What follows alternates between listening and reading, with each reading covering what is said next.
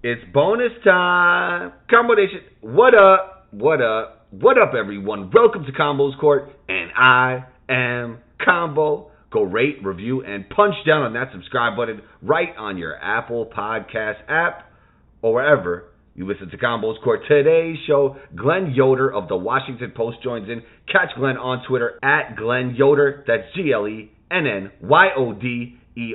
You know you could follow me on Instagram at 12combo. That's ONETWOCOMBO. Intro music by Luca Beats. Let's get into it.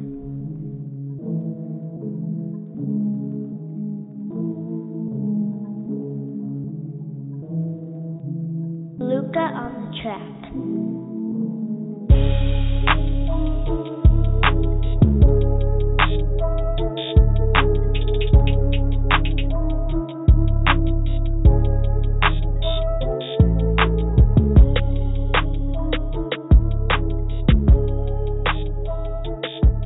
Glenn, welcome to Combo's Court. How you feeling today, man? I'm doing all right. Thanks for having me. Glenn Yoder, Washington Post. Can you tell us day-to-day is like with the Washington Post? So here I'm the NBA and MLB editor, so it's focusing on coverage of both our local teams and the Wizards and Nationals, and sort of a national landscape as far as the sports are concerned. So probably in your world,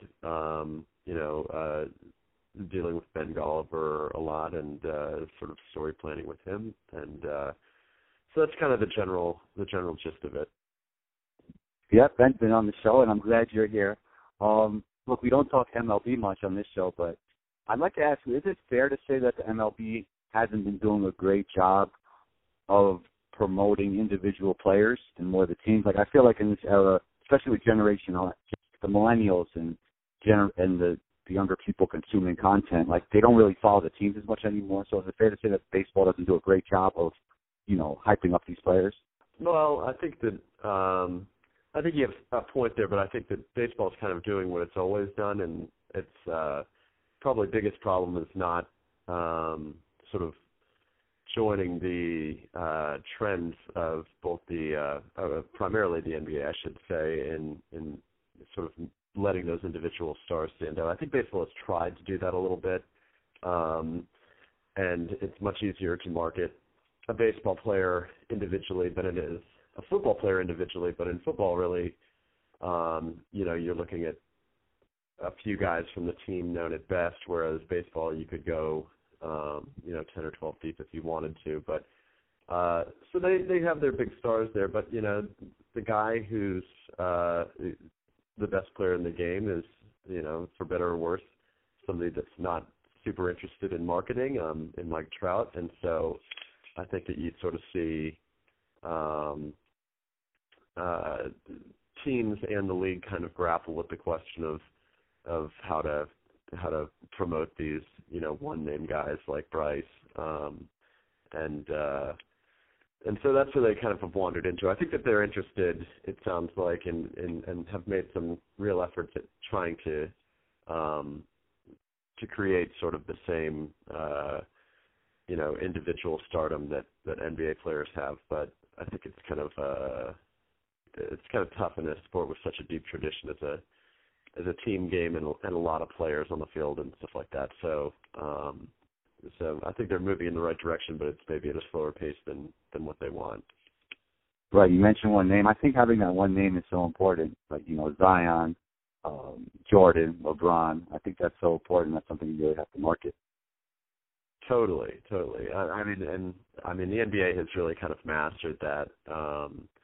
And I think, it doesn't matter the sport, obviously there are single name athletes throughout, the galaxy of sports, but like with Serena and you could even say like somebody in the NFL like OBJ as far as getting it down to a shortened version, but I think the NBA sort of specializes in a way where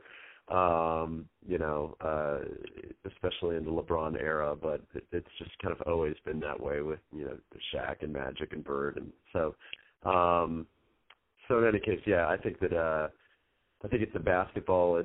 that's basketball's kind of driving that conversation. But I think right. that a lot of sports look at that and are trying to kind of catch up on that same marketing ability. Right. Let's shift to the NBA. Let's stick with star power. You had a great article about the Team USA in the World Cup. Besides star power, what do you feel caused Team USA struggles this year? Well, besides lack of star power, I should say. Right, lack of star power. I think that's the number one thing that kind of bit them here, but I think that there's a lot of things that go into that, including FIBA moving up when the World Cup actually takes place, and a lot of players sort of getting turned off by that, not wanting to do it 2 consecutive summers in a row as opposed to having a summer in between, and sort of, load management being the sort of the flavor of the day right now in the NBA. It certainly seems like all the ingredients were there to sort of to add up to getting this team that's a little light on star power. But I don't know. I think that as far as the actual tournament went, it's kind of hard to question the strategy of the team, especially when coached by Greg Popovich, who maximized what he was getting out of a team that had some guys on there who are not sort of first ballot guys for most teams and stuff like that. So,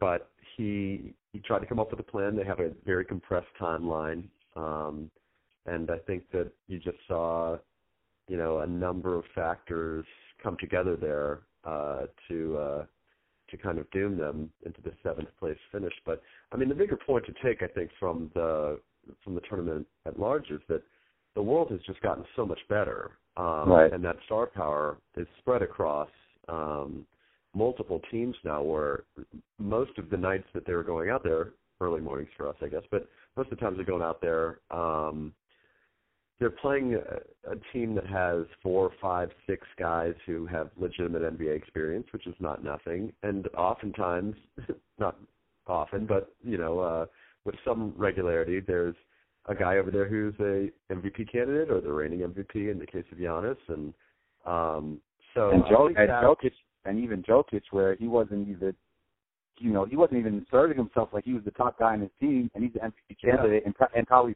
better than any player on Team USA. Yeah, absolutely. I think that that's a good point. I think that, and I think the international game is different. I mean, it's refereed differently. Right.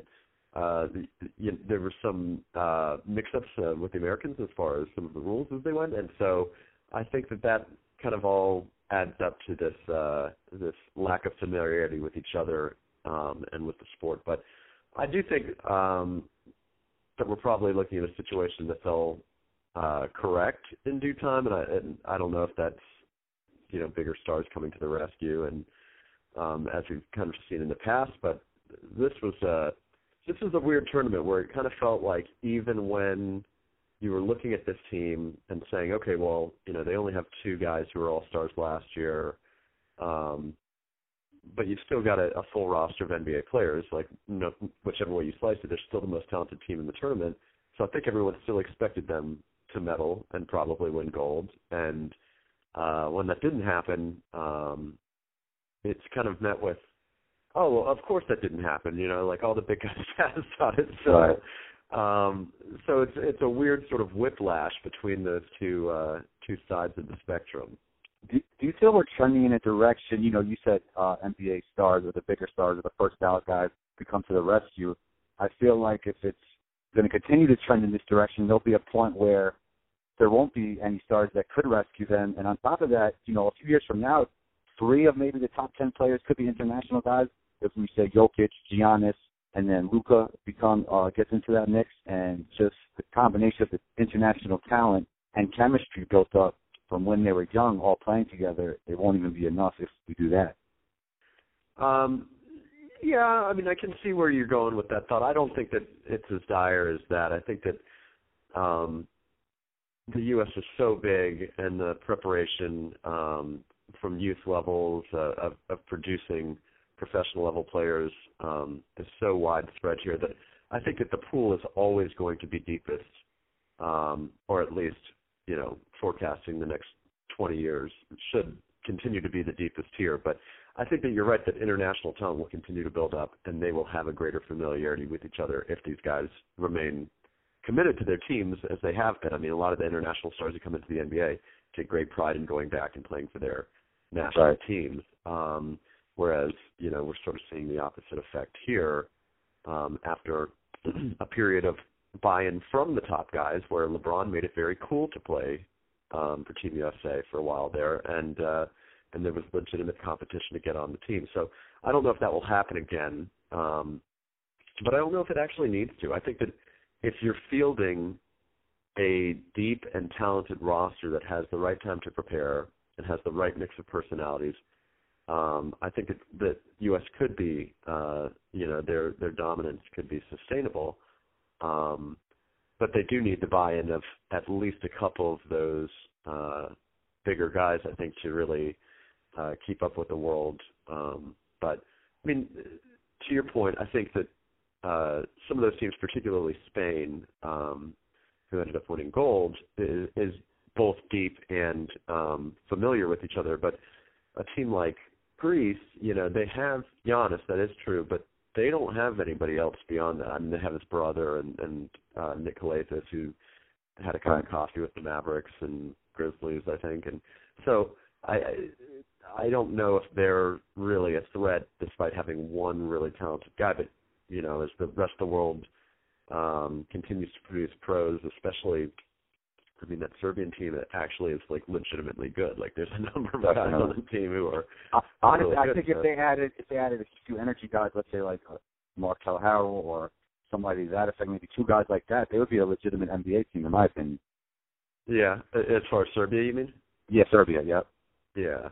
Yeah, I mean, they went 4, 5, 6 guys deep as far as, dudes who belong on an NBA roster and are, in a couple of those cases, it's guys who are still kind of working their way in. But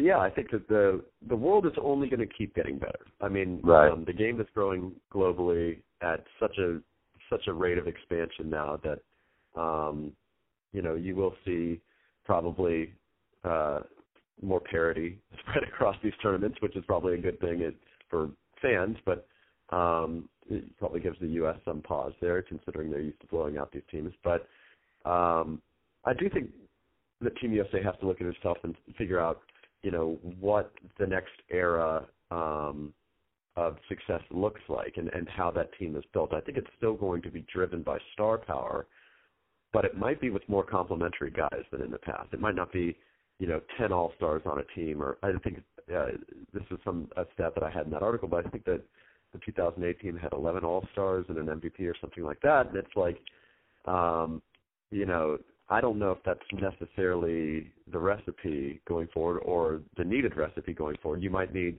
2 or 3 guys who are top 10 or 15 players in the NBA sort of driving, the train, and then the rest of the guys are, as you said, these sort of energy, complementary guys who can sort of add to the mix. And I think in a smaller way, this roster was actually composed that way, where they tried to get, a guy like Joe Harris in there to stretch the floor a little bit. That makes sense, because they have a lot of guys who go one-on-one, and I think Joe Harris is in a good fit. And they didn't utilize Brook Lopez enough, another guy that could have spaced the floor. Right, Splash Mountain, yeah. They had a lot of trouble with long-range shooting and the big men, and I think they were kind of, and this is not me questioning Pop's strategy here, because far be it for me to say, but he, with the big men, I think it is sort of an interesting clash of cultures and styles where that's where the world game is really different, is at those positions. I mean, obviously that's come to the NBA now, and we've seen the evolution of, point centers and, a guy like Lopez stretching his game out to the perimeter and that kind of thing. But on any given night, playing in FIBA, you might be playing a traditional back to the basket, loafing kind of center, or you might be playing a guy who's going to stretch it out. And so I don't think they knew exactly how to prepare with that. And they bring in Miles Turner, who's, your defense first kind of center down low, and then threw in a guy like Lopez. And I think you're right. I think the mix was a little strange there. They didn't know exactly what they were going for as far as their strategy night to night, but I think that those are adjustment things. And I think that looking at the roster going into the Olympics, which is probably what they prioritize at this point, is like, what kind of a team do we need to build to get back to the top? Right. I know you're tremendously knowledgeable about the NBA, and I don't know if this is your expertise, but I think a little bit of the reason, I think some more of the struggle is because that, USA players are so big with skill development, just the culture we grow up in now, it's all one-on-one training, and these European teams are more fixated on chemistry, and I feel like that could be a problem as well in the future, and another reason why we could trend towards European teams taking over these World Cup games and these international teams taking over. I think that's a good point. I think that the familiarity goes a long way in terms of play. And so, the NBA has a sort of its own version of that, or I shouldn't say the NBA. The United States has its own version of that. Obviously, with guys now kind of growing up together and going through the ranks. Right. But it's so spread out that like you might not go through the same training facilities and for 4 or 5 guys, it might be 2 guys who know each other that long, and maybe they both end up on the national team or they don't. But like in these countries, I think you're right that they start that siphoning process a lot earlier. So these guys have and all the most talented guys know each other. It's not like one guy in California and one guy in New York who might not ever play against each other, even though in AAU they most likely do, but they don't play with each other or as much against each other as they might in a smaller European country or any country around the world. Yeah, no, that's a good point. So I think that it'll be interesting. I'm like I said earlier, I'm not of the opinion that that the U.S. has fallen so far behind the world. No, they're still ahead. No, for sure. I think that they're always going to be able to field very competitive, if not dominant, teams. Right. And I think that actually, in a strange way, falling to 7th is actually going to benefit them as far as guys wanting to look like they're riding into the rescue. And so I wouldn't be surprised if they had a, sort of a world leader team next year. But I do think that this is, any way that you slice it, you have to be disappointed with this result. Like, you can look at it and say, oh, of course they lost. Like, nobody showed up for them. But, like, they still had, a very deep team. They were still the most talented team, I would say, even without having, an MVP candidate or an MVP on the roster. But 7th is not what they had in mind, and it's interesting that that's where we ended up here. Speaking of MVP candidates, the Washington Wizards, your team of expertise, actually has one, Isaiah Thomas. Do you feel that like his current situation there is conducive to a resurgence for him? No, I don't. Okay. I think that Isaiah, and I'm not trying to be hard on Isaiah, pick on him here, but like, I actually have written about him a number of times before because I'm really interested in his story, and particularly his, contract over the years where he was, playing on this budget contract for the Celtics the years that he was in the MVP conversation and not eligible necessarily to re-enter free agency. And then by the time he got there, he was beaten up from injuries suffered just trying to get to that point and getting it out for his team. So it's a fairly tragic situation. As much as you can sympathize with guys making millions of dollars, but like he earned more than he made over the lifetime of his career. So in any case, now he finds his way to the Wizards. I think that in a lot of ways this is kind of it's not a last chance, but it's getting there. I don't think that we're ever going to see him back in the MVP conversation. I would be stunned if he was even a borderline all-star. That would be great if he could even become borderline All-Star again, or an All-Star. That would be amazing. Yeah. I mean, it would be. It would be a great story. But the problem that I've always seen with Isaiah is that the thing that made him great is his ability to make these quick turns and his athleticism. So sort of the small guy working his way around trees. And that injury sapped him of his ability to do exactly that. He doesn't have the same flexibility, the same range of motion, doesn't have the same explosiveness. So I think he's a crafty player, and I think he's still an NBA player, and that's what we're trying to determine, I think, by the Wizards taking a look at him this year and filling the John Wall void a little bit. But, I mean, I wouldn't be surprised if we got 2-3 months into the season. I think that he's probably their day one starter, but 2 or 3 months into the season, Scott Brooks might have another plan at point guard or try something else out if Isaiah's not, producing on. I don't think anyone's expecting him to go out and score even 15 a game, but if he's struggling, as we've seen from him the last couple of years in Denver and Los Angeles and Cleveland, and then I think that you might see a notable downturn there as far as the way his career is heading. Or I think that you're right. And one premise of your question is that I do think that the ingredients are there for him to have a resurgence this year. At least stat-wise, right? Because meaning I think he could reestablish himself as a legitimate NBA player and prolong his career by 3 or 4 years maximum, maybe 2 or 3. For an undersized guy, it's kind of hard to say, but I don't see him back in the MVP or All-Star conversation, but I think that he could be a rotation player. I think he could be a valuable sub for a contender if things go right this year, and I think that's what he's more so playing for. If I were him, that's what I would be playing for at this point, is showing that I can still play, that I still have the ability to contribute, that I think you're right, maybe from a stats perspective, but hopefully not chasing empty stats, but actually contributing to team success, showing that he can run a team and be relied on that way. And I think that if that works, then, next year he might get a contract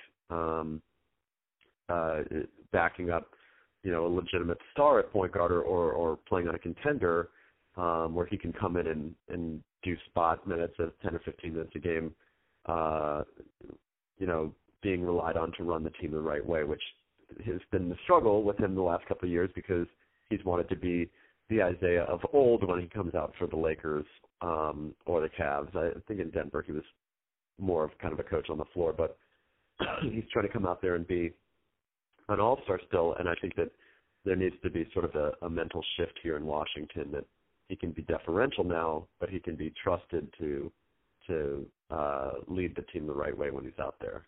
And I think he's really smart. I think I think that's one thing that's defined his career. I think he's a very intelligent player. So I think that the possibility exists that he could accept that role. It's just really, it's not for you or I to say whether someone accepts that when they've been the man their entire lives. You have to. It's a mental thing that he has to go through individually, I think.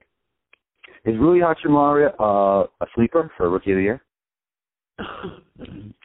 I don't know. I mean, I haven't gotten a great look at him yet. I know a lot of people here are very, very excited about him and really feel like they got their guy in the draft. Right.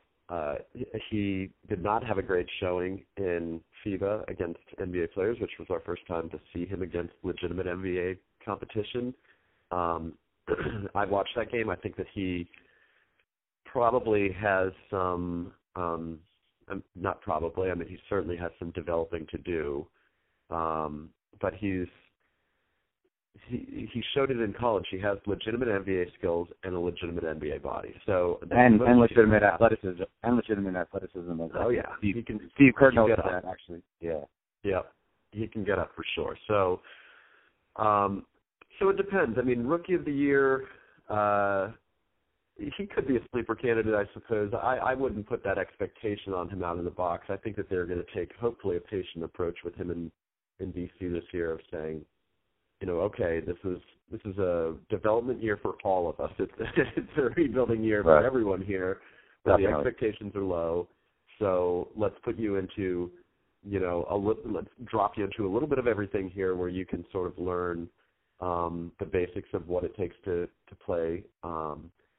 And I don't know. I think it's kind of an eye of the beholder thing with him where you can look at Hachimura and think, well, is he a guy that projects as an all-star? Is he going to be a solid NBA rotation player? Is he a starter a few years from now? And I think that he's a huge question mark depending on who you talk to about him. Right. So some people do see all-star. Some people see legitimate star potential there. And a lot of people really see, okay, he's a guy who has athleticism and skills, and it depends on how he develops, exactly where he ends up. But like I said, from the team perspective, I know that there are a lot of people in Washington who still support this selection and think that there are good things in store for him. So I think he's going to walk into a good environment for a rookie, where the stakes are low and he can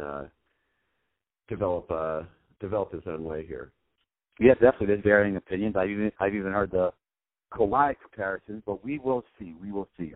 Last thing before we get out of here, Glenn, any word on John Wall's progress? Well, I mean, last we heard from him was his backpack giveaway. I guess that was maybe a month ago, 6 weeks, something like that. Okay. I would not. I mean, the team hasn't said this, and I'm not trying to make any sort of a proclamation here. This is my opinion. But again, given that the stakes are low, I don't really see him. The worst thing to do would be to rush him back. So I don't really see a strong likelihood that he plays this season. I think that we're probably looking at him returning for the 2020-21 season. I think we learned that you shouldn't rush players back. You shouldn't rush players back, particularly from an injury like this. Right. John has been he's had a lot of different injuries add up over the years that have sort of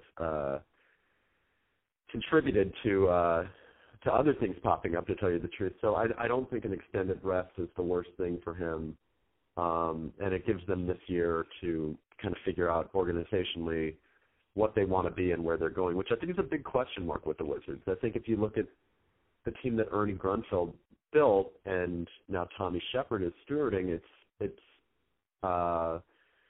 is a real turning point. And John is part of that old team, and then the question is, like, how does he fit into the new team when he comes back? So, do they want to build around Brad Beal, or do they want to... If Brad wants to come back. If Brad even wants to be here, exactly. Like, does he want to be part of the rebuild? They think it's going to be a quick rebuild. That's what Ted Leonsis has been kind of selling lately, and it might be. I don't think that they have the pieces there yet, but they have a legitimate star, and they've made some really smart low grade moves this summer, and so they're starting to take steps in the right direction, but they are baby steps. They aren't running there. So as far as John Wall's situation, I think that it's probably in everyone's best interest, from him to the team, to take a very patient and slow approach to his rehab and make sure that they get it right, so that when he comes back, whether he's part of their plans or not, that his value is as high as it possibly can be, either on the court or in trade talks. And I think it makes sense for them to sort of take a look at the other guys on the roster and see what they've got this year, and kind of let it play out that way. But I've been surprised before, and I maybe John is back at some point. I don't know, but from everything that I've heard, it sounds like it's probably a wait and see approach, and a patient one at that. Glenn, great stuff. Where can we find you? Well, I'm on Twitter. It's Glenn Yoder, GLENNYODER, and WashingtonPost.com/sports. Thanks for being here, Glenn. You're always welcome back on the show. Talk soon. All right. Thanks very much. Thanks for having me. Anytime.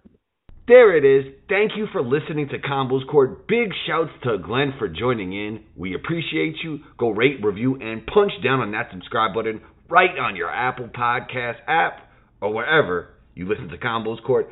Take a screenshot of this episode, post it on your IG stories. I'll repost it.